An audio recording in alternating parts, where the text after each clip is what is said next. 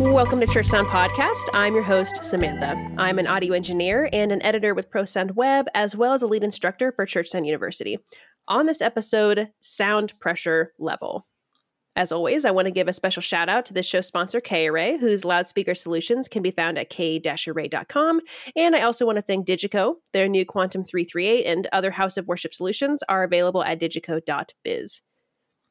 Today, I've got Michael Lawrence with me, and Michael has been involved in live audio since the age of 14 when he was left unattended in a school's auditorium. After graduating from Berklee College of Music in Boston, he spent a few years touring before developing a focus on system design and optimization.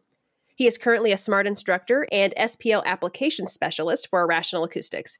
He's the creator and host of the ProSound Web Signal to Noise podcast, once fought a bear with a hammer, and enjoys playing Two Truths and a Lie in his bios. Welcome back, Michael. Hey, thank you. It's so great to be back. Hey, yeah, it's, I think I had you on pretty early on in the podcast because it was like right as we were all going into quarantine. It was like we needed to talk about like misinformation and some other stuff. So yes, when the internet exploded with everyone was all of a sudden contributing their opinions on every imaginable topic. Yeah, so that was a good time in our history. I'm still kind of finding it a little bit, but we'll get into that. But today, I want to talk about SPL because I just see so much stuff going on. But even before that, I want to back up. So you're at Irrational Acoustics, and we talked a little bit in your bio, just kind of how you got here. But how did you come about joining the Rational team, and what have you been doing with them since? Yeah, I was doing a series of blog posts on Reddit, and I have a small system optimization blog that nobody reads, and just kind of talking about my journey through learning system optimization. And after I would go out and do a gig, kind of come home and debrief myself, and here's what I learned, and I would just share it. Not that I'm some expert on it that has new fresh ideas, but it was really like, here's what I learned today, so take the journey with me, right? And I guess John Aldrich, who's he basically runs the technical side of the company. He's the director of technical operations. He was apparently reading these, so I was on the radar for just being out there using the software and learning about it and talking about the workflow. And then I think what did it is I sat down one day and I said, I'm going to read the Smart Manual. It's like it's like 170 pages, and you can order a print copy of it, which is a cool thing to have on the shelf. And I just sat down and read it, and I was learning a lot. That the writing is fantastic. It's really, really great example of technical writing. And I was just kind of highlighting typos as I went. And so by the time I got to the end, I typed all this stuff up in a Word document, and I set it into the support email. And I just said, hey, here's all the typos in your manual. Cause I read the whole thing. And Jamie called me up and said, do you want to come work with us? So I basically was belligerent enough with pointing out mistakes that they called me, which is kind of like, it's funny. I mean, that's your kind of bread and butter because you're a technical editor with us at ProSound Web as well. So it was bound to happen. Yeah, it's about, clarity of communication. Right. How clearly are we communicating the author's ideas and the concepts? And that actually is going to play a lot into, I think, the stuff you want to talk about today too, is like clarity of communication. Yeah. Clarity in communication seem to be, I've just noticed recently in that I may be trying to gently correct somebody, and it's not even about whether it's factually correct or not. That's not even really necessarily the argument. It's that you have to think about, what are people going to be gleaning from this? What will they be walking away with? Because if that is wrong, then we need to phrase it so we are guiding them in the correct way. Yeah, and I think, this is tricky stuff because, SPL is a great example of that, where, if you go pull an audio textbook off the shelf or you read some resources online, there's a lot of information about there because we're talking about something that is so, deeply related to human hearing and human perception, which is a topic that we're still doing a lot of research on. And our understanding of those topics has changed so dramatically in a relatively short amount of time that, something that you may have read in a book that was published 30 years ago is maybe not as true now, or maybe not the best way to communicate it now, or maybe we just have more context about that idea now. So SPL is one of those tricky ones where we all were taught things about this when we were coming up in our careers, and I know that I certainly was, that are not true or not, in line with our current understanding of the topic. And so this is kind of one of those ones where you got to kind of go into this with the realization that, yeah, maybe we are working on the old firmware version, Yeah, I've had so many people in conversations where we're trying to establish a fact or something, and their argument is, well, we've been doing it for 15 years like this, and it's perfectly fine. If it's not broke, don't fix it. But it's like, but that is, our understanding is different now, and what you're saying is in fact broken. And I think it's, for me, I've given whole presentations just about like what is engineering, and it's a really interesting topic for me. And it's not a debate that I don't want to venture into that fray right now. But what I do like about it is, kind of principled application of scientific ideas and innovation and coming up with new ways to solve the problem. So just sort of philosophically saying, well, this is the way that it's been done for a long time. So what? I mean, that doesn't mean that there's not a better way to do it. And one of the things that I love about working in this field is that we are constantly trying to improve and trying to make things better and trying to deepen our understanding and come up with alternate approaches. And that's something that really draws me to it. So I think there's a ton of merit in understanding why things have been done for such a long time. Like, hey, this is why they do it, right? And why this is typically done this way. But also my next thought goes to, well, how can I build upon that? Yeah. You know what I mean? Yeah. And I've noticed that in the House of Worship and Church audio groups is that predominant majority, like almost everybody really wants to learn and wants to keep getting better and doing more, which is great. But there are the occasional inside of this vertical, but then also just out in the normal pro audio world of people who are just really like stuck, and they feel like they've learned it all and their clout means more to them than anything else. And like, they will not be wrong. They refuse to be wrong. So those people are fun. But that's, those people don't innovate. Yeah. If I think about the innovators of audio, and you go back to Richard Heiser, and you go to Bob McCarthy, and you go to Pat Brown and Jamie Anderson, the people who pioneered things, they were wrong so many times and tried the thing and it didn't work, and they had to go back and try something else. And so these people are just so ingrained with it, just screwing it up or getting the wrong idea and then correcting for it is such an important part of the process that, it's when I'm very privileged through my work with ProSound Web that I get to interact with so many pioneers in the field and talk to them about these ideas and how to present them in print and all that stuff. And the common thread is whenever there's a part where we have to say, I don't think this bit's clear, or, actually I think this is a better way to do this. They're all like, oh yeah, you're right. Like, they're so open and willing and comfortable with saying maybe there's some room for improvement here. And that's just it's a trait of people who pioneer and people who break new ground. And it's something that it's very important to me. It's definitely inspirational to me. Yeah. I agree. It's very inspirational and makes it feel like it's okay for us to also be that way. Of course it's okay. It's okay to be wrong. You're not going to turn into a pillar of salt. Nothing's going to happen. It's okay. Remember that time I was, Ethan Weiner, who's, just incredibly well known for busting audio myths.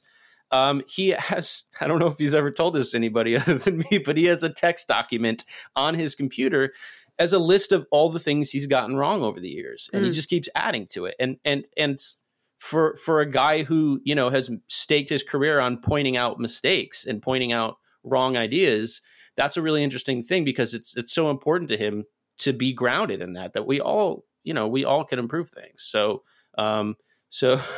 yeah, it's something that I think is not only important, like kind of philosophically, but it's also it's a good way to be productive as an audio professional. Yeah, 100%. I think you and I have both had our fair share of emails when we're trying to have a productive conversation, usually via email with somebody, and they get very in their feelings about being pointed out that something may be incorrect.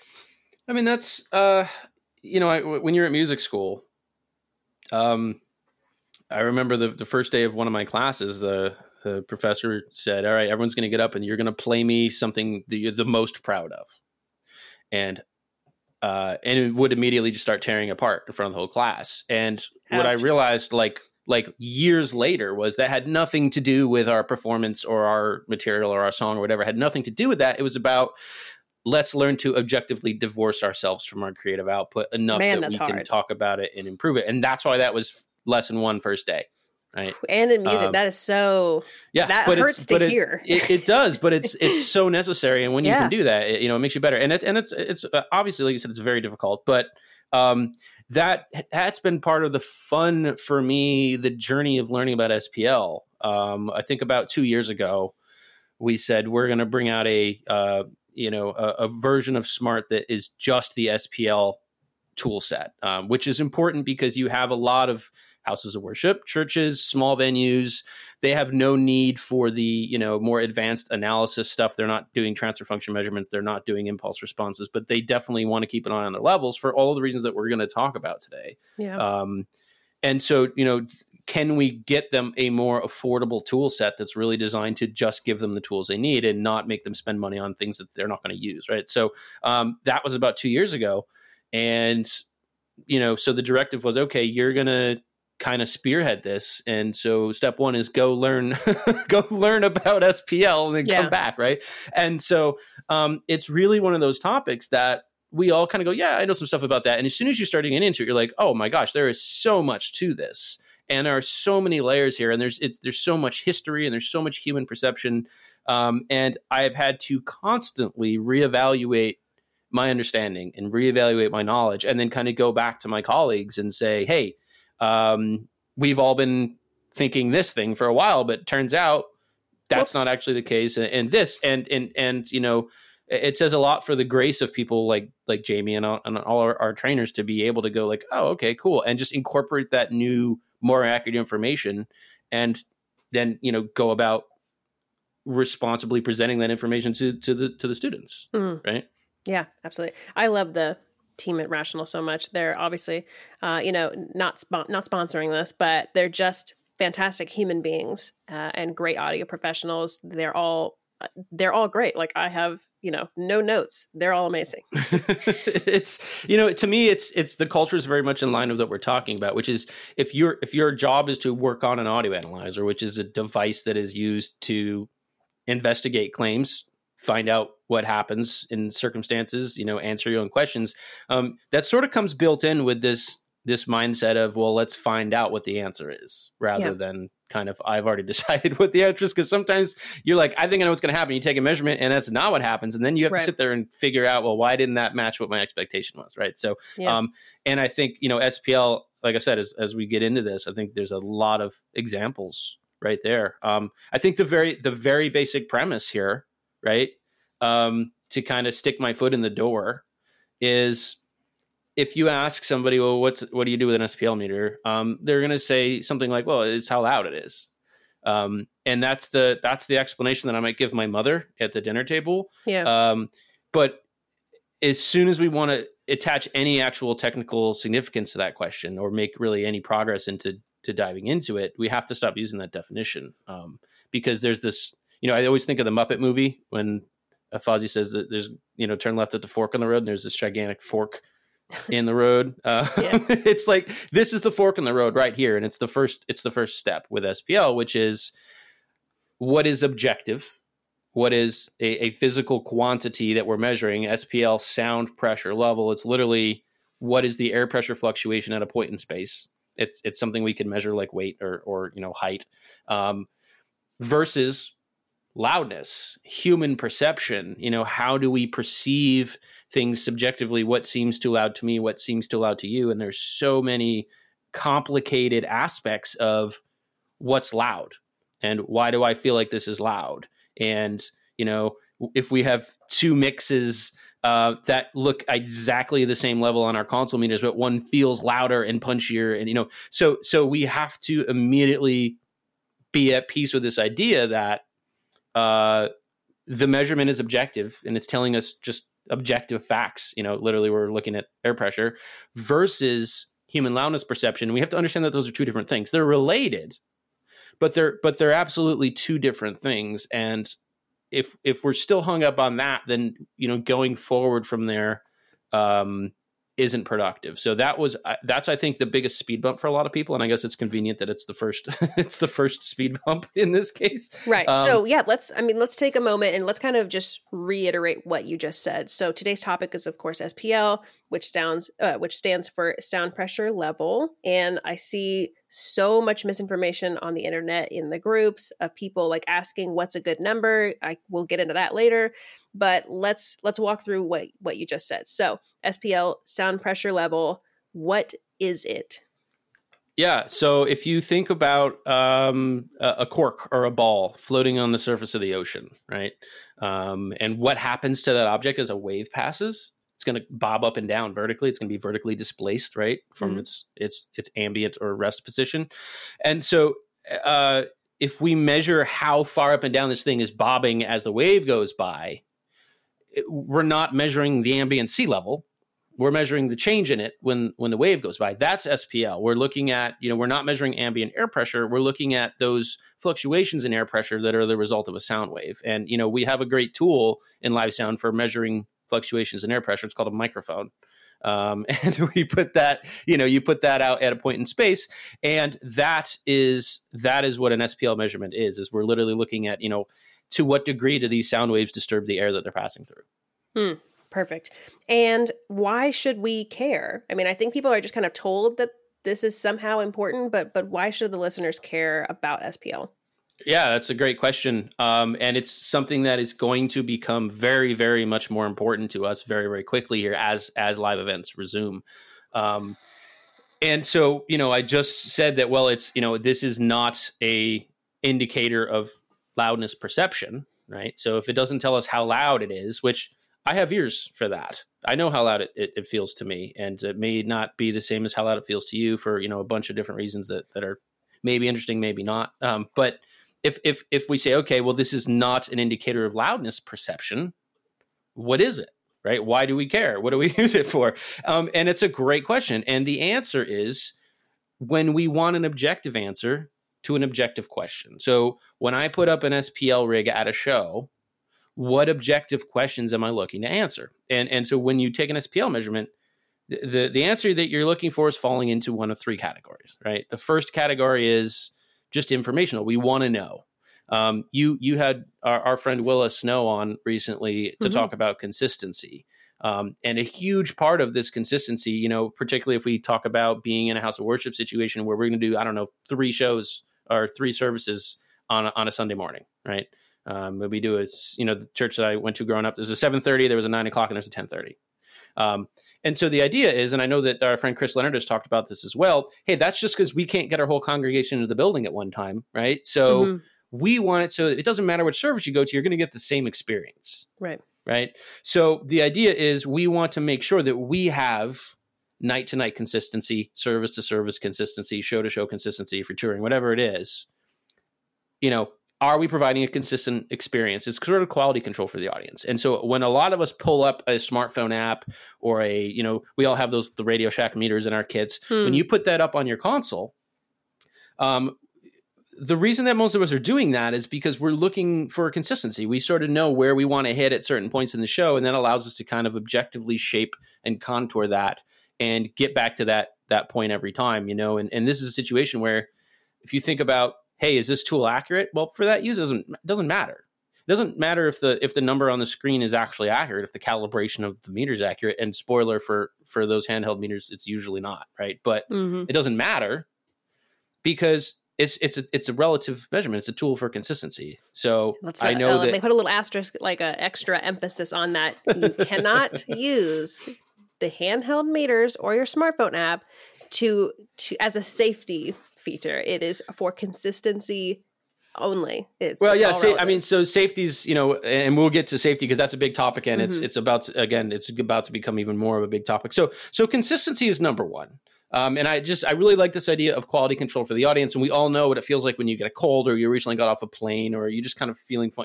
9 a.m. service is very different than 9 p.m.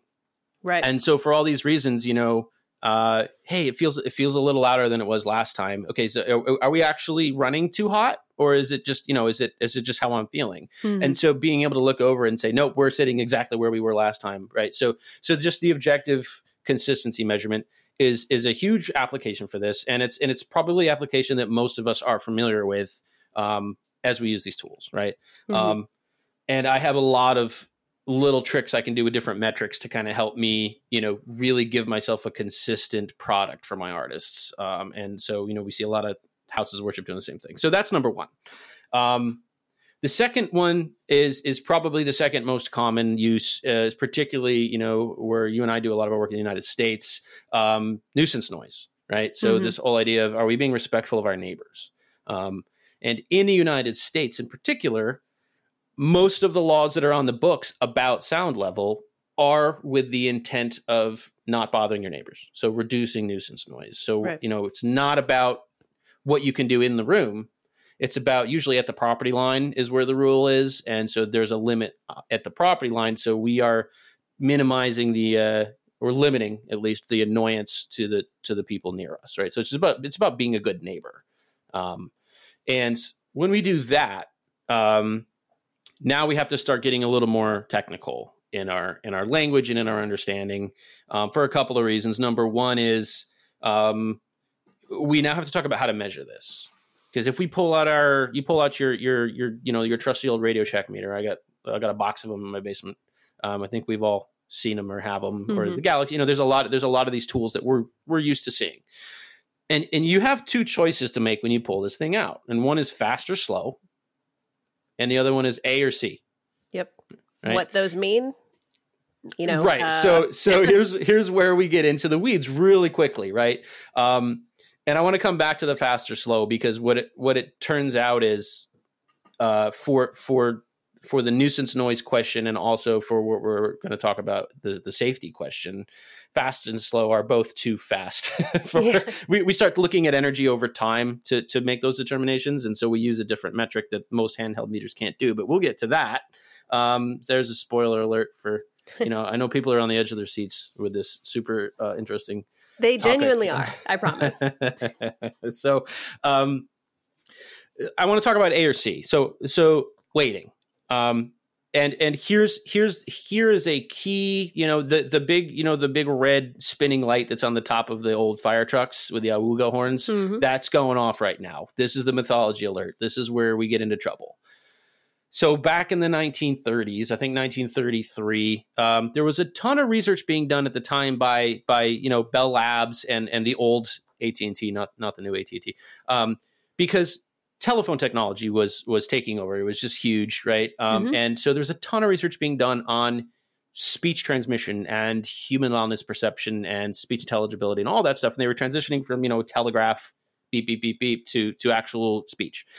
So there were questions about how much bandwidth do we need and what frequency response is acceptable. And so there were these two scientists, I think we all know these names, Fletcher and Munson, right? Were at Bell Labs studying this stuff. And what they were studying was this idea that human hearing, the tonal balance of our hearing, changes with level. So at low levels, we are not very sensitive to bass. We're not as sensitive to bass as we are to sounds in the mid-range, right? Mm-hmm. And so at higher levels, we kind of gain some of that sensitivity back. So they published this research in 1933, and it was based on basically what different levels at different frequencies do we need in order for all these frequencies to be perceived as the same subjective loudness to a listener. And if you look at these curves, we call them the Fletcher-Munson curves. They start off very, very curved at the bottom, like you said, because you have a lot less sensitivity to bass. Mm-hmm. And when you get up to concert level, around 100 dBSPL or whatever, their curve is basically flat. So the idea is human hearing flattens out at high levels. The problem is this research was revised a lot since then, over and over and over again. Robinson and Dadson in, I think, 1956, and again in the 80s. And there's if you go on AAS, there's just a ton of revisions to this. The current, what we call equal loudness contours, ISO 226, I think, is the standard, or 223. They're quite different than the original Fletcher-Munson data.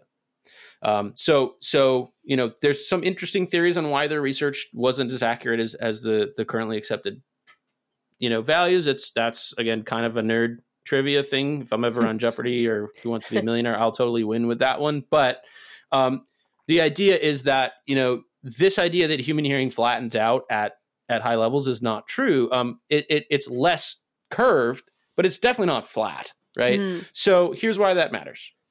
Because in the late 1930s, they wrote a standard for SPL measurement, and the idea was, let's take this objective measurement of air pressure and let's weight it, basically apply an EQ to it, right? To make the measurement kind of look more like it sounds. So let's take this objective measurement and change it until we basically feel better about it, right? Which is what it is. So it's a little bit like, changing the calibration on your bathroom scale until it reads the weight that you want to be and not the weight that you actually are. So it's a little bit against the point of taking an objective measurement in the first place, in my opinion. But the other issue is that they said, all right, well, at low levels, we're going to take the they have this subjective unit of loudness called the FON, and at 40 FONs, which is low level, below conversation level, they said we're going to take the 40 FONs, Fletcher-Munson curve, and we're going to just basically EQ the meter like that. So we're going to roll off all the bass out of our measurement. And it's a high pass filter, basically, right? And so it's already 20 dB down by 100 hertz. So that became A weighting, and A weighting basically ignores your bass. You can't tell if your subwoofers are on or off with A weighting because it basically ignores all that low frequency. And then they said we're going to go up to the 90 or 100 FONs Fletcher-Munson curve, and we're going to take that, the flat one, basically flat, a little bit just at the frequency extremes, and we're going to make that the C weighting curve. And we're going to use this when we measure at high levels. They also picked one in the middle, about 70 FONs, and they said this is the B weighting curve, and we're going to use that. So we end up with these curves, A, B, C, based on data that we now know does not actually represent the tonal response of human hearing. So that's one problem, right? Yeah. So we've all been taught, I was taught, I know you were taught this idea that, hey, if I'm measuring at low levels, I want to use A. If I'm measuring at high levels, I want to use C, and then the measurement will match our perception. And if you actually think about that for a little bit, it's super circular because the value that we're measuring, we say, okay, well, if it's high, we're going to use a different weighting curve than if it's low. So you're letting the level influence your weighting curve, but your weighting curve influences your measured level. So so they go, well, yeah, then there's variations on this idea, but okay, if it's above 90, use C. If it's above 90A or 90C, which one? So you have to, do you see how circular it gets? Yeah. And then, just the assertion that, okay, well, C weighting represents our hearing at concert level. No, it doesn't. There is a weighting curve for that actually does a decent job of the tonal response to human hearing at concert levels, the B weighting curve. The B weighting curve was taken out of the standards in the mid-70s. Why? Because, back to the fork in the road, the whole point of the SPL measurement and the way that we use it in live audio is not to attempt to match human loudness perception. We do have a measurement for that, the loudness meter. It's in our DAWs. We use it when we mix down and mix to streams. I know you talked about that. That actually does use a modified version of the B weighting curve. So the fact that they took this out of the SPL standards tells us that, well, again, that's not what we're chasing with this, right? We're chasing these objective measurements. So we go through all that to say, and by the way, if anyone wants to go on Wikipedia or whatever, you can look up the weighting curves. You can see what I'm talking about. But the cheat sheet is, and the thing that you take away with you is that the C weighting basically includes the full bandwidth of our signal, and the A weighting ignores the bass. That's the effective difference. Yep. So then you go, well, it's like you said, we're not chasing human loudness perception. What do we do with it? And here's where we get into the fun, because you would say, all right, I'm measuring now. We're talking about nuisance noise, category number 2 of why we would measure. Are we bothering our neighbors? Well, what's going to bother your neighbors? It's not the 16K from your PA, right? It's the bass. It's that sub energy, that stuff, those long wavelengths. We've all been like, you see the car pull up next to you with all the windows shut. Yep. What do you hear? The bass, right? Yep. Yeah, and the license plate rattling, right? So that stuff goes through because of wavelengths so long. It's really good at going through buildings and going long distances outside. It's not as absorbed by air as the higher frequencies are. So you have a perfect recipe for that 63 hertz stuff, right in the middle of the sub range to bother your neighbors. So if we're measuring for like the energy that's going to bother our neighbors, you don't want to use A weighting because A weighting doesn't see that energy. The problem is that a lot of the laws on the books in the US specify A weighting for nuisance noise. Super helpful. Super helpful because it's, you know, there are historical reasons for that. A lot of that stuff comes from industrial applications and so on and so forth. That's not really that interesting. But the point is, this is a perfect example of the mess we get into with SPL. Because you can have a situation where, and I saw this on the news not too long ago, you have a church and they have to be under whatever it is, 65 dBA at the property line. And they are, but they have a lot of sub energy. Mm-hmm. And the sub energy is bothering the neighbors. So the neighbors are objectively being bothered, and we don't want that, but they are objectively not breaking the rule. Yeah, they have no legal standing. Because the rule is not doing a good job of addressing the situation it was designed to address, right? Mm-hmm. And so this really underscores the importance of just having enough basic understanding of this topic that we can talk productively about it. Right? Exactly. And that's just, I mean, and what we've been talking about so far has just been the nuisance side. We're not even yet into the safety side yet. Right. So, you know, this is one of those things where we measure it, how we measure it, you know, if you look at a, not a handheld meter, but a professional actual SPL tool set, like, you know, like the tools that we have in Smart, for example, out of the box, if you just open it up and hit start logging, we're generating like 13 different metrics, right? You have different weightings, you have different time integrations. So if the rule is keep it under 67, well, which one of these metrics am I keeping under 67? And this is where we get into trouble because all of these are, you know, objective interpretations of the same waveform that went into the microphone. We're just, you know, we're framing the data in different ways. Yep. And so the question is now, well, how do I frame it? People say, which metric do I use? Well, there's a reason we generate more than one, because which one is going to be most helpful for you in your application, right? And this is why we have to learn what the difference is. So, you know, you have these laws on the books that are just keep it under 95 is technically meaningless. It's not a complete sentence. Mm-hmm. It, you know, I that's not something I could put on a meter because you didn't tell me the weighting. You didn't tell me it was a fast 95 or slow. What? Right. Exactly. Where. So then we can go to the third category, and I know you have all sorts of questions. we can dive into this, but the third category of why I would set up an SPL measurement rig, and the third one, which is in my opinion of the utmost importance, and something that our industry is very quickly starting to realize that we should pay attention to, and not just our industry, sound exposure, right?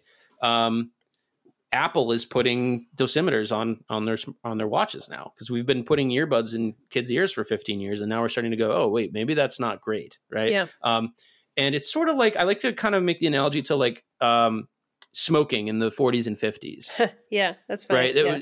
You know, and so nowadays the conversation around smoking, like no one is seriously advocating that it's not bad for you anymore, right? Like that, as Austin Powers would say, that train has sailed, right? So like we know the truth about the health effects of smoking. Mm-hmm. And so sound exposure is the same way because, you know, it's interesting, you know, objections were being raised for decades. You can find papers from the 70s and AES where people are going, wait, maybe we shouldn't do this so much. But now that we have the data on it, we are starting to really have a pretty good idea of what actually is safe and what actually is not safe and what's likely to result in damage and what's not likely to result in damage. And so as that idea becomes better defined and we can literally measure it in real time now, the conversation of the industry is turning to, well, wait, you know, why are we sending people home from an event with, you know, 7 days worth of sound exposure in 90 minutes? Like, hey, that's not great, right? So because that's what OSHA told us. So sound exposure is a big, important issue. And it's something that I spend a lot of my working hours working on. I've worked on a couple AES papers about this. We're working on a couple more now, just to try to help people understand this and better ways to predict it and better ways to manage it. And, you know, let's not lose sight here because, by the way, I love loud rock music. I love going to concerts and feeling my pants flapping in the subs. Like everyone, that's awesome, right? So I don't think anyone is like, I mean, I'm certainly not saying like we shouldn't have concerts anymore. Like we love concerts. We love, you know, and I know your listeners, right? I'm sure they love doing church sound. They love, this is a passion that we share, is to go out and have amplified music. So I think it's important that we have to start from that point of like, we want to do this. We want to do it really well. We want to do it effectively. We want to give people an awesome experience. We also don't want to hurt them. Right. Right. And those don't need to be opposite goals. We can do all of those. And a lot of the research that I'm doing and a lot of the work that I'm doing with Rational and the workshops that we are teaching is working with engineers to say, here's how you can do this. Here's how you can have an awesome experience and create a really punchy mix that sounds fat and impactful and dynamic and is safe. And so how do we measure sound exposure? Here's another, let's put the Awuga horn back on. Right. Yeah. The historical basis for that A weighting curve that ignores the bass was like, hey, it's supposed to sort of mimic our perception at lower levels. But if you look at all the guidance on sound exposure, whether it's occupational, whether it's recreational, if you look to World Health Organization, if you look at OSHA, we're all pretty familiar with OSHA. If you look at NIOSH, National Institute for Occupational Safety and Health, right? All of those organizations that have guidance on sound exposure, they use A weighting. And that's a big question for a lot of people. And it was a big question for us when we started digging into sound exposure measurement. Mm-hmm. Why are we using a metric that was designed for low levels at concert levels? That's a great question, right? And the answer is we talked to NIOSH, and turns out you can call NIOSH. That's kind of, I called him up, right? There's a number. Yeah. And so we have some really great contacts at NIOSH, these people who are, just brilliant audiologists and have just this massive, resources available to them and tons of research, and are really keeping tabs on this work. And what they said is it has nothing to do with perception. And that's an important point, right? It's possible to be, and we've all been in a situation where we're just like, this sounds terrible. It's too loud. Turn it down. It's harsh. I don't like it. It's uncomfortable. That may, it's very possible to be like, wow, it's too loud. This is terrible. And it's objectively safe. It's not doing damage to you. You just don't like it. Yeah. Right. Kind of like, I don't, broccoli. It's totally healthy. I just don't like it. Same thing. Right. And it's also possible, and we've all been in this situation too, to be at a concert where you're totally comfortable, having a great time. It feels great. It's loud. It's cool. Your ears don't hurt. Right. Mm-hmm. But the level is objectively unsafe. And that is, again, back to that big fork in the road. I'm picturing Kermit and Fozzie in the Studebaker. Like, so whether or not we're comfortable is not a reliable indicator of whether or not it's safe. And that's a really important idea. And it's not in line with what a lot of us, traditionally were taught. Yeah, and everybody's different, and we're also individually different just throughout our lives, or depending on how many concerts we go to, or the kind of music we're listening to. All that changes. I mean, that is completely subjective. Yeah, exactly. And so what NIOSH said is the A weighting curve, sort of by accident, ends up being a pretty good match, statistically speaking, for the energy range that is most likely to do the most damage to your hearing. That's it. So it has nothing to do with our perception of loudness. Mm-hmm. It's just that, hey, if you look at the data, and like I said, there's decades of data on this now, and you look at the A-weighted levels, they correlate pretty darn well. And there's some physiological reasons for that. If you want to read about the transfer functions of the hearing mechanism, which you don't, right? Unless you're having trouble sleeping, email me, I'll send you some papers. So we end up sort of by accident having this, weighting curve that works really well for sound exposure. And so the OSHA thing is really interesting, and let's give the Awuga horn one more go around on this, right? The OSHA thing is oftentimes interpreted as, well, we're under OSHA's permissible exposure limits, so we're safe. And the only thing you're safe from is legal action, right? And right. Maybe not entirely safe. That is the point of legal liability, when your employees can file against you, and you're legally obligated to not do that to them. Yeah, and it sits way high. It's a complete number than retaining your hearing. Right, exactly. So that's the thing that people don't realize often is OSHA was not designed to prevent all hearing damage. It was designed to indicate when it's literally considered a workplace hazard, right? And so if your question is, well, what's actually safe? NIOSH has a model. They have recommended exposure limits. Notice the difference in the name, right? OSHA is permissible. NIOSH is recommended. Mm-hmm. And obviously they're much lower, and you're going to hit that, that 100% dose much faster. And another people raise their hand at this point and they go, well, wait, those are for occupational. And I only go to, people go to a concert 4 times a year, or they might go to a concert once a month. And that's true. And so part of the work that we're looking at is how do we adapt these things? For those occasional listeners, the World Health Organization has a lot of guidance on that already. But also, these are statistically based in, hey, these levels, we know that these are not good levels, right? Mm-hmm. So even if it's you're not doing it yourself every day, it's still a good indicator of like, hey, maybe that's not great. And the other thing is, we obviously want to protect the audience, but for the audience who's, again, going to that show maybe, once a month, we're doing it every weekend, or we're doing it every night if we're on tour. And so, we're going to hurt ourselves, our artists, our people that are in our praise and worship band members, our musicians, our singers, our ushers, all the people that are around this all the time. Mm-hmm. We're going to hurt them way before we hurt the audience. And so all of a sudden, for people who run sound, I'm going to make a career out of this. I need my hearing to do that. I'm going to be around this professionally, or even as a volunteer, something I'm passionate about. All of a sudden, yeah, maybe we don't want to be exceeding those levels that we know are not great, right? So one of the things that I'm very proud of that we're doing in SMART is, because we've all done this whole thing where, I'm going to look at the level and I got to get the calculator out and I have this table from OSHA and I'm going to try to figure out how long it's going to be. That sucks, right? And there's a flaw in that approach, which I'll mention, but that's kind of an annoying approach, and it's not really actionable.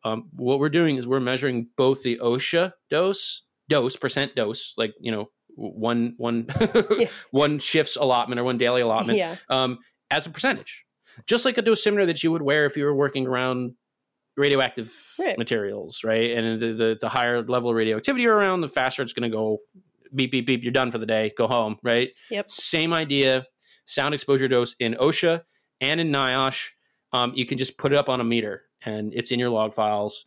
And so you have a really good idea in real time of like, is this safe? Is this not safe? I think that's absolutely brilliant of just because it's just so hard to distill down. Like, people always want to know, like, what's the number I need to be at? And you can't really... like, it's really hard to answer that without going totally into the weeds, like we've talked about. But at least with this percentage that you guys are kind of putting together, it's like easily understood from the mix desk. Like, it's easy to understand, and you don't have to. It's more realistic as compared to getting a pad and paper out.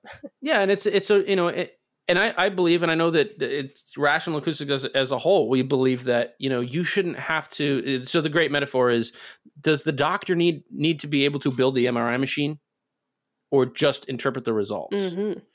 So you shouldn't have to have, a professional background in sound exposure and hearing health and go and read all these medical white papers. No, if the question you're trying to answer, because you're being responsible to your congregation, is this safe? Here, we're going to give you a tool to help you answer that question, right? And you shouldn't have to know how all of this stuff works under the hood of the math level in order to get an answer to whether or not this is safe. We want that answer to be easy. We want that answer to be accessible. And I'll mention that, like you said, exposure, again, just like the radioactivity, right? It's not about a number. It's about how loud for how long. Right. So the higher the level is, the less amount of time we want to be around that level before you hit your point where it's not good for you. And we're also not looking at, that's the problem with the fast and the slow on the meters. Again, maybe you're happy and you're used to looking at them when you mix, but when we're talking about exposure, we're really looking at energy over time. So typically we use a different metric for that, which is called LEQ. And it stands for equivalent continuous sound level. My dog just sighed when I said that. I don't know if he likes long terminology or not, but he's very tired of this topic. So that's a thing that on your cheap basic handheld units, they're not going to be able to calculate LEQ because it's a little harder to do under the hood mathematically. So the professional level tools will give you an LEQ. Typically, we're looking at a 15-minute A-weighted level, and that's kind of where you can look at and say, this is the number that we want to stay under. But also, again, it's different for a 45-minute service versus a 5-hour concert. Those are very different. So exposure is unfortunately not a one number answer, but it is something that we are getting really good at characterizing. So that's the good news. Yeah. So, and I think as this technology develops, and really, I think as kind of the laws catch up, I think that we'll see that develop even faster. Yeah, that's absolutely true. And a part of this is regional. Like if you're in Europe, this stuff is already pretty heavily legislated and regulated. And the United States right now is pretty much a Wild West, where you see regional stuff, you see state, you see county, city level. Mm-hmm. There's no enforced federal legislation on this. We do think that's going to change. We know that the World Health Organization is working on some guidance, some international standards on recreational sound exposure that includes, I think they're calling it the Safe Listening Venues Initiative or something like that. And I'm on a technical committee for AES, and part of what we're doing is working to give good information to the World Health Organization so they can understand sort of the realities and logistics of how this work happens, mm-hmm. And how we measure it and how engineers can react to things, to hopefully, give that guidance, some really good practical application, but I also think in a way, if we talk about what's the law, you're sort of missing the boat, because to me, there's a real ethical implication here, or a moral implication, if you will. We are operating a system that is capable of hurting people. Yeah. And so there is a responsibility, both as a professional and as a human being, to be responsible in how we operate the system that can hurt people. It's no different than doing rigging or doing electrical or doing pyro, right? Or any of the other things in live events that can be a risk to other people. We have the same obligation there to not hurt people. That's part of, we can talk about stewardship all day long in a house of worship situation. And this is, if you're saying this is my service, I know that a lot of your listeners are maybe not professional engineers, but it's something that they do because it's important to them, right? To participate in their community and their congregation. Mm-hmm. And so, in that assertion that, this is an important way for me to serve my community, to serve my congregation, I don't want to hurt them. And I need to be a good steward of their health and their well-being. And so I think it's something that we all can agree that, like, hey, we don't want to bother our neighbors, and we don't want to hurt each other, and we want to have a great event, right? I think we can all agree on those things. So now it just comes down to, can we figure out how to make that work and just do all of those things in the best way that we can do them? Yeah. And it's also good to have, be taking some kind of measurement of some kind, because we all know that people exist. A lot of times they're usually older, who think the service is too loud or is not loud enough. And to just say, hey, I've been keeping track of it, or our team is keeping track of it, and we're in at the top of the healthy range for us and for your kids, or we're at the, we're in the sweet spot right now. So we can't or won't be able to make any adjustments in either direction. Well, that's, what you're talking about is accountability. And mm-hmm. I think that's a huge and really important topic. And I'm glad you brought it up, because it's a level playing field. And I don't want to use that language to imply that it's a confrontation, because it shouldn't be. It's just that we're all on the same page, right? For the reason you mentioned, older people typically have more difficulty with intelligibility. And by the way, intelligibility is one of those things where you're like, I can't hear the TV, turn it up. Mm-hmm. If you have a sound system that's not intelligible, our reaction as humans is turn it up. But more SPL may not be what we want. We may want just better intelligibility, right? It may be bad acoustics. It might be a bad tuning or whatever, bad speaker aim. There's a lot of things that can cause poor intelligibility, but that's one of those things that we conflate with with loudness. So it's exactly what we started off talking about. But like you said, I know a lot of churches who log every service. They have a policy that their audio team has worked with their leadership and looked at nuisance noise considerations and looked at sound exposure considerations and what is also sort of culturally and artistically appropriate for the type of music that you have at your church, which is a huge factor. Yep. And you kind of mix all that into a stew and you say, here's our rule. The 15-minute level A-weighted will never exceed, 92, whatever that number is. Yeah. But it's clear. It's information that's available. It's not a secret. We have it on a screen at mix position. And like I said, we have those log files. The cool thing about SPL log files, it's not like writing big multi-track WAV files to your computer. They're text files. They're tiny. I have log files from every show I've mixed for the last 2.5 years. So you can keep a folder of these things on your computer. And they're a megabyte, for a service. And you always have that accountability to be able to look back and say, someone complained, what was the level? Were we outside of our policy? Were we mixing a little bit hot? Maybe the drummer got a little bit excited this week. It happens, right? Or more people than usual are saying they couldn't hear this week. Was the level okay? Did something else change? Do we have a speaker system issue we need to fix? Did we have a new operator and they were just running the service lower than usual? For all of the reasons that we've talked about this whole episode, that accountability is really important, especially if we want to talk about what is your role in the community and in the congregation, right? And so being able to address those situations where someone's saying, I'm having trouble hearing, or I'm not comfortable, it's too loud, or I think it might not be safe for me. The objective data, to me, is absolutely step one. Because otherwise, I think about riding in the car with my girlfriend, right? I'm like, I like the song, and I turn it up, and she turns it, she's like, this is too loud.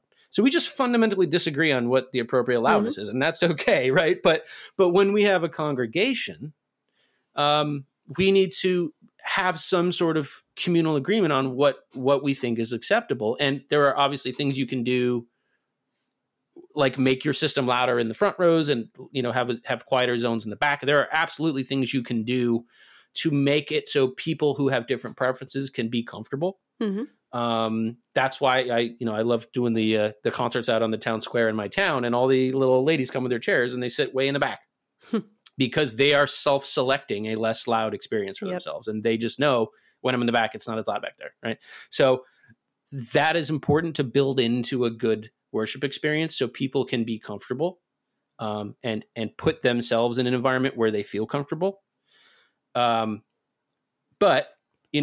those conversations to me have to start with the objective data and, are we doing something that's unsafe?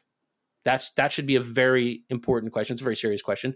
Are we doing something that breaks our community's rules or the legal rules of our town or whatever? And are we being consistent with the policy that we've set out and again, what's our vision for how our services are supposed to be experienced? Right. So, I'm really glad that you brought the accountability. And so that's a situation where, I'm mixing. Every time I'm mixing, I got my meters in front of me, and I'm usually not being held to any rule that says I have to do anything, but I do it anyway because I like the accountability. I like the repeatability. I like the consistency. And so when I think about, I know that the houses of worship, I should say, that I've been involved with, often do multiple services in a weekend. And so, is this consistent from service to service and from week to week is a big question. It's an important question when we talk about, again, the stewardship factor here. Right? So earlier you talked about LEQ, loudness equivalency. And again, this may be opening up a can of worms, but I would like to touch on it just a little bit. So we've established that the fast and the slow are both too fast. So we use this loudness equivalency, but you're also doing it over a time integration. Can you talk more about that? Yeah, sure. So the fast and the slow, the integration time of a SPL slow is 1 second. Right. So it decays like 4.5 dB per second. So, in the last 3 seconds, that level can drop by over 12 dB. So if you're looking at that meter, just you're glancing up at it to say, am I under the limit or not? That's a totally useless thing. It's a mixing tool for a lot of people, and that's absolutely fine. And fast is actually 8 times faster. Fast is an eighth of a second. So it's really, really fast. So if we're talking about, what was the level of the of the last song? What was the level of the 3-song set that was just played for the people, right? Those longer term questions, it's sort of like, you can't watch 30 seconds of a movie and tell me what the plot is, right? I just need more context. So we use LEQ, it's equivalent continuous level is the full term, which is why we just call it LEQ, because that's too long. And it's literally a moving average. It just says we're looking at the level over, let's say 10 minutes. And what is the equivalent steady state level over 10 minutes? So you can have these loud moments. You can really push that last chorus and get that impact. And you can really pull it back and get that, the quiet, the bridge part, and people lean forward in their seats and really suck them in. You can move those levels in and out and play with that. But your 10-minute level is, it gives you that room to kind of play as a mixer and still make sure that the long-term level is where it's supposed to be. So typically the LEQ, the number after tells you how many minutes in the average. So LEQ 1 is 1 minute. LEQ 15 is 15 minutes. The most common one by far for speed limits that we put on people at venues and at festivals and stuff like that is a 15-minute average, which is a nice length because you can have a loud song in there, and then a quiet song, and you're still not going to. Whereas if I said it's a 30-second limit, you can't even have a loud verse for 30 seconds. Right. So the LEQ, and in Smart, again, one of the cool things that we can do is you can have as many LEQs as you want from 1 second to 24 hours. And one of my mixing approaches is I have a 10-second that I use instead of fast and slow because it's a little more stable, doesn't bounce around as much. Then I have a 1 minute and a 15-minute. And so I'm not just looking at one metric, I'm looking at the contour. And am I trending up or down? And, have I been loud too long? Do I have to start pulling it back? So it's showing me where I am now, kind of where I'm trending, and then what's the level been long term. And that really allows me to stretch my legs as a mixer. So the LEQ that's your desert island metric. If you were going to take all my SPL metrics away and banish me to a desert island with one metric, which I don't know why you would, because the desert island's probably really quiet. But the LEQ is the one that for most of these questions that we're digging into when we talk about why would we want to use an SPL rig, the LEQ is kind of the golden ticket there. That's a really useful one. So you can go into Smart and set up a bunch of different length ones and keep tabs on that data. Does that answer your question? Yeah, no, absolutely. That does. I just wanted to, because it's kind of one of those important, they may see it written, but they have no idea why that number. Yeah, what exactly. does that mean? Exactly. Yeah, and it's if you sit there and you watch an SPL slow or fast meter bounce around, and then you go, well, what was the level of the last song? I have no idea. Yeah, I can tell you the last right. Exactly. So when we start talking about consistency and we start talking about safety, those are longer term questions. And so, is it possible for you to answer the line that should maybe not be crossed for these church mixers? Like I said, I mean, it really is a stew. I was raised Catholic, so what is considered normal and appropriate for a traditional Roman Catholic service is very, very different than what might be considered normal and appropriate for a Pentecostal service, right?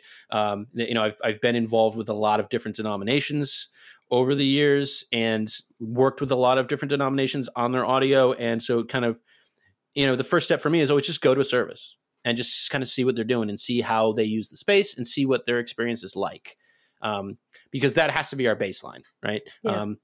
I'm not going to tell the Catholics, hey, everything should go up by 10 dB and you'll still be fine, because people are going to leave. And you also can't go to I one of my favorites was the Southern Baptist. That music is just such a blast, and it's just so enthusiastic. And it's a lot of fun. So I can't go and say, well, you guys need to come down by 20 dB, because that's just inherent to the experience that they have and the experience that they're sharing.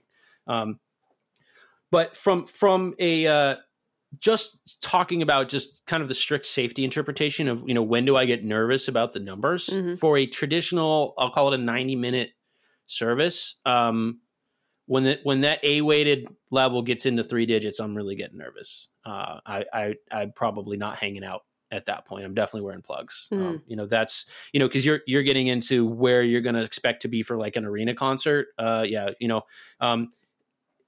and again, it's very, very general. And that doesn't mean that if you're at 99A for 2 hours, you're totally safe, because that's absolutely not true either. Yeah. But a really good rule of thumb is like, if your A weighted numbers are approaching 100 or passing 100, that's a good indication that you at least want to have a conversation about what is our sound exposure risk, right? Is there anything that the audio tech should not be doing? Like, there seems to just one that comes to mind is the idea of just like, you could just use any microphone.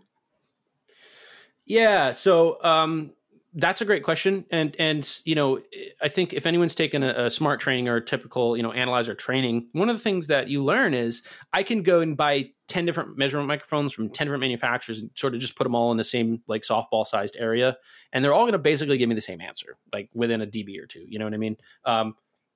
So traditionally we say we don't really care too much about the absolute perfect specs of the measurement mic, especially in a typical venue where we might move the mic 5 feet and get the response changes more than the microphone tolerances. So when we go to measure SPL, we're talking about subjecting that microphone diaphragm to much, much, much higher pressure levels than you would during a typical measurement session, orders of magnitude higher, right?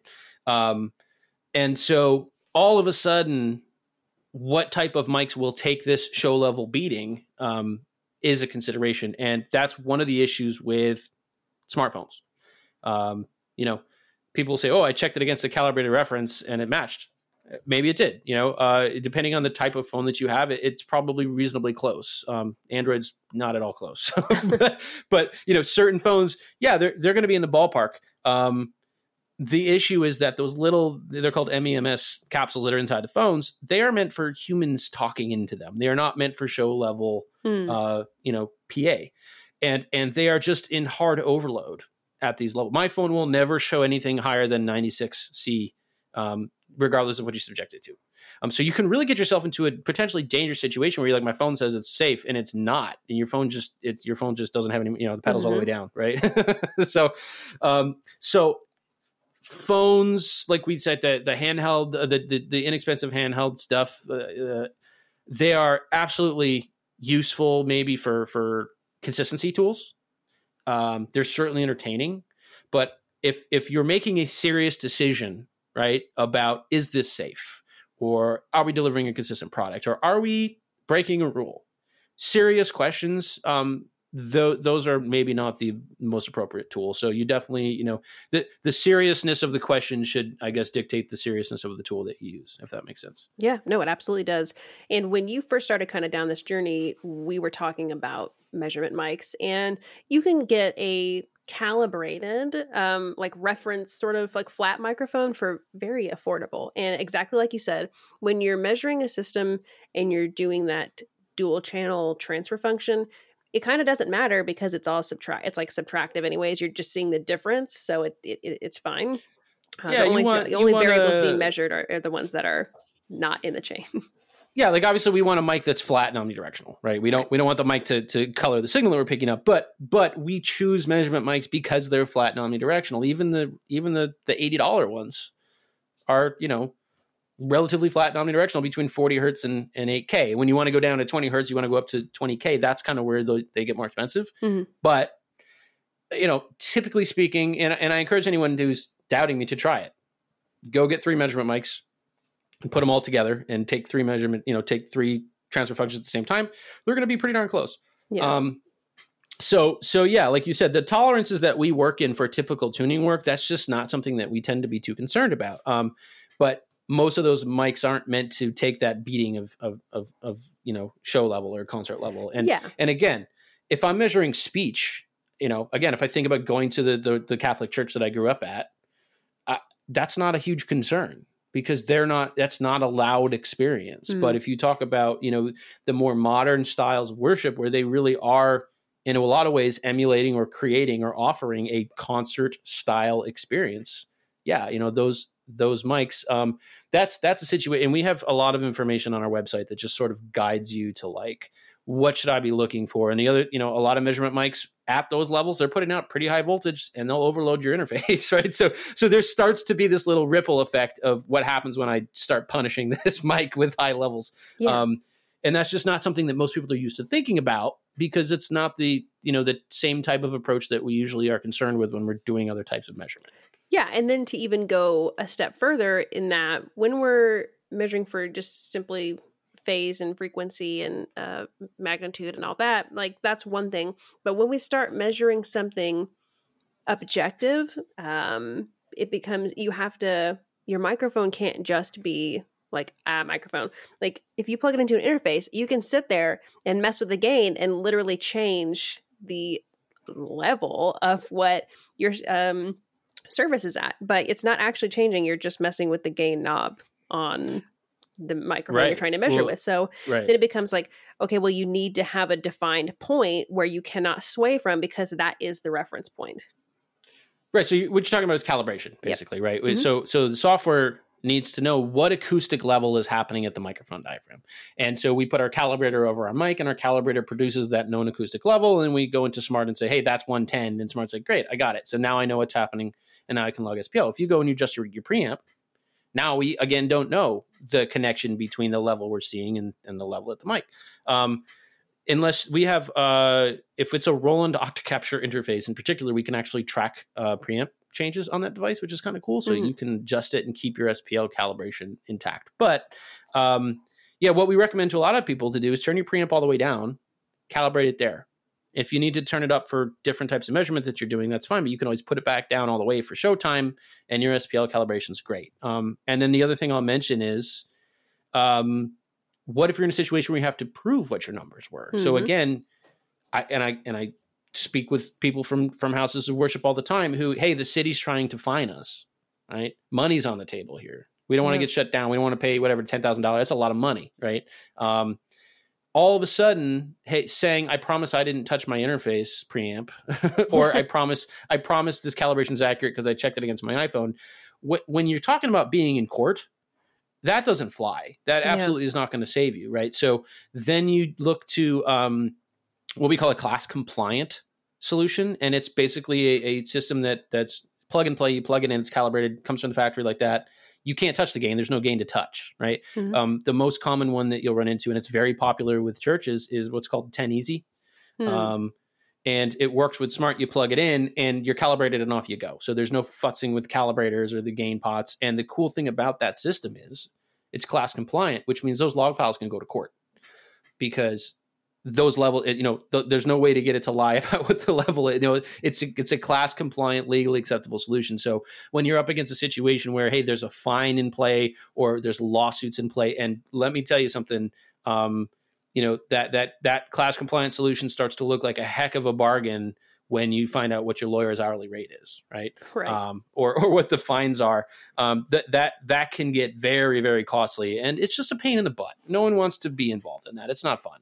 So that is something that, for a typical user, do you need to be class compliant if you're measuring, for your own purposes? No, absolutely not. But if you need to prove to somebody that you're following the rules, then that's an important conversation to have.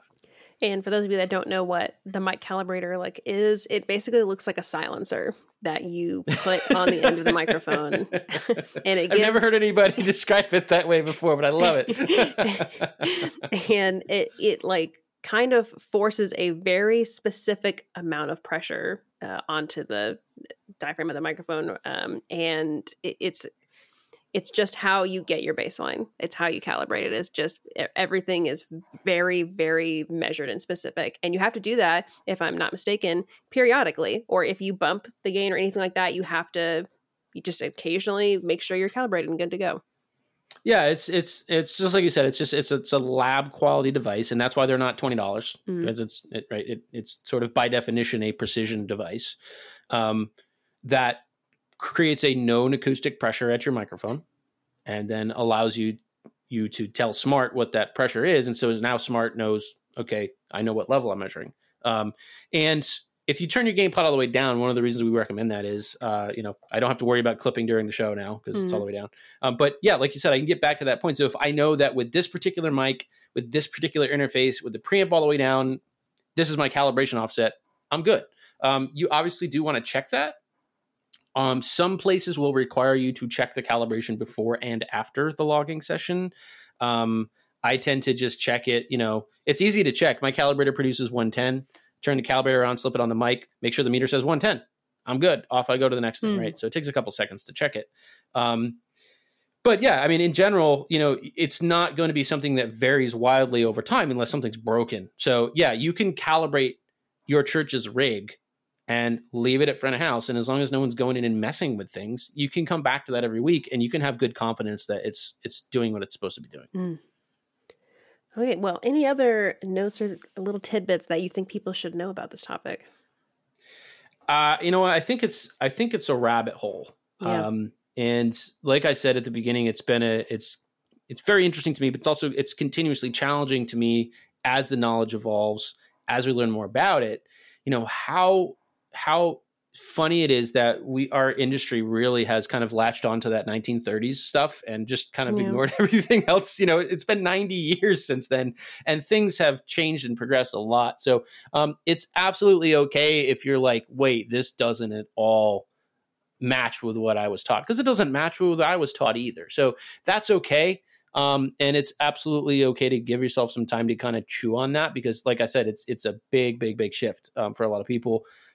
There's some great resources on our website. We have an SPL guide. Yep, I'll link to that actually in the show notes. Yeah, that would be a great one. And it basically just says, hey, you're thinking about measuring SPL. Here's some things to keep in mind.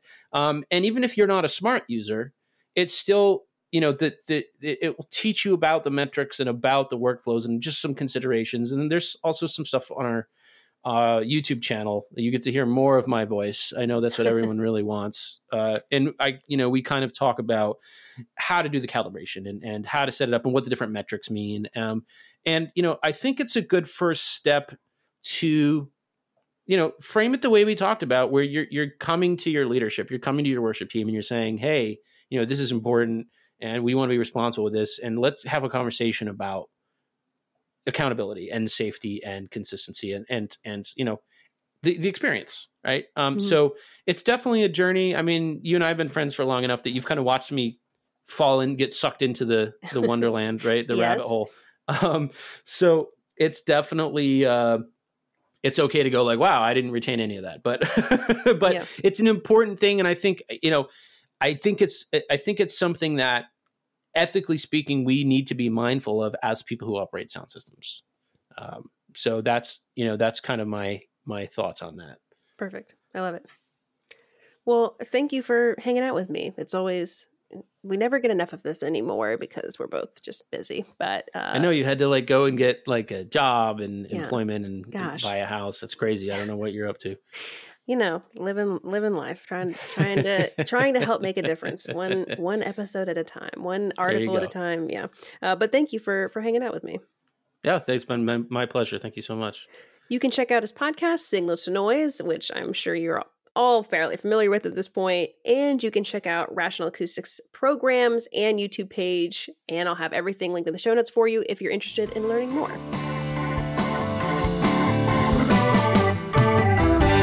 Church Sound Podcast is part of the ProSound Web Podcast Network, and I'm Samantha Potter. Thanks for tuning in and have an amazing service this week.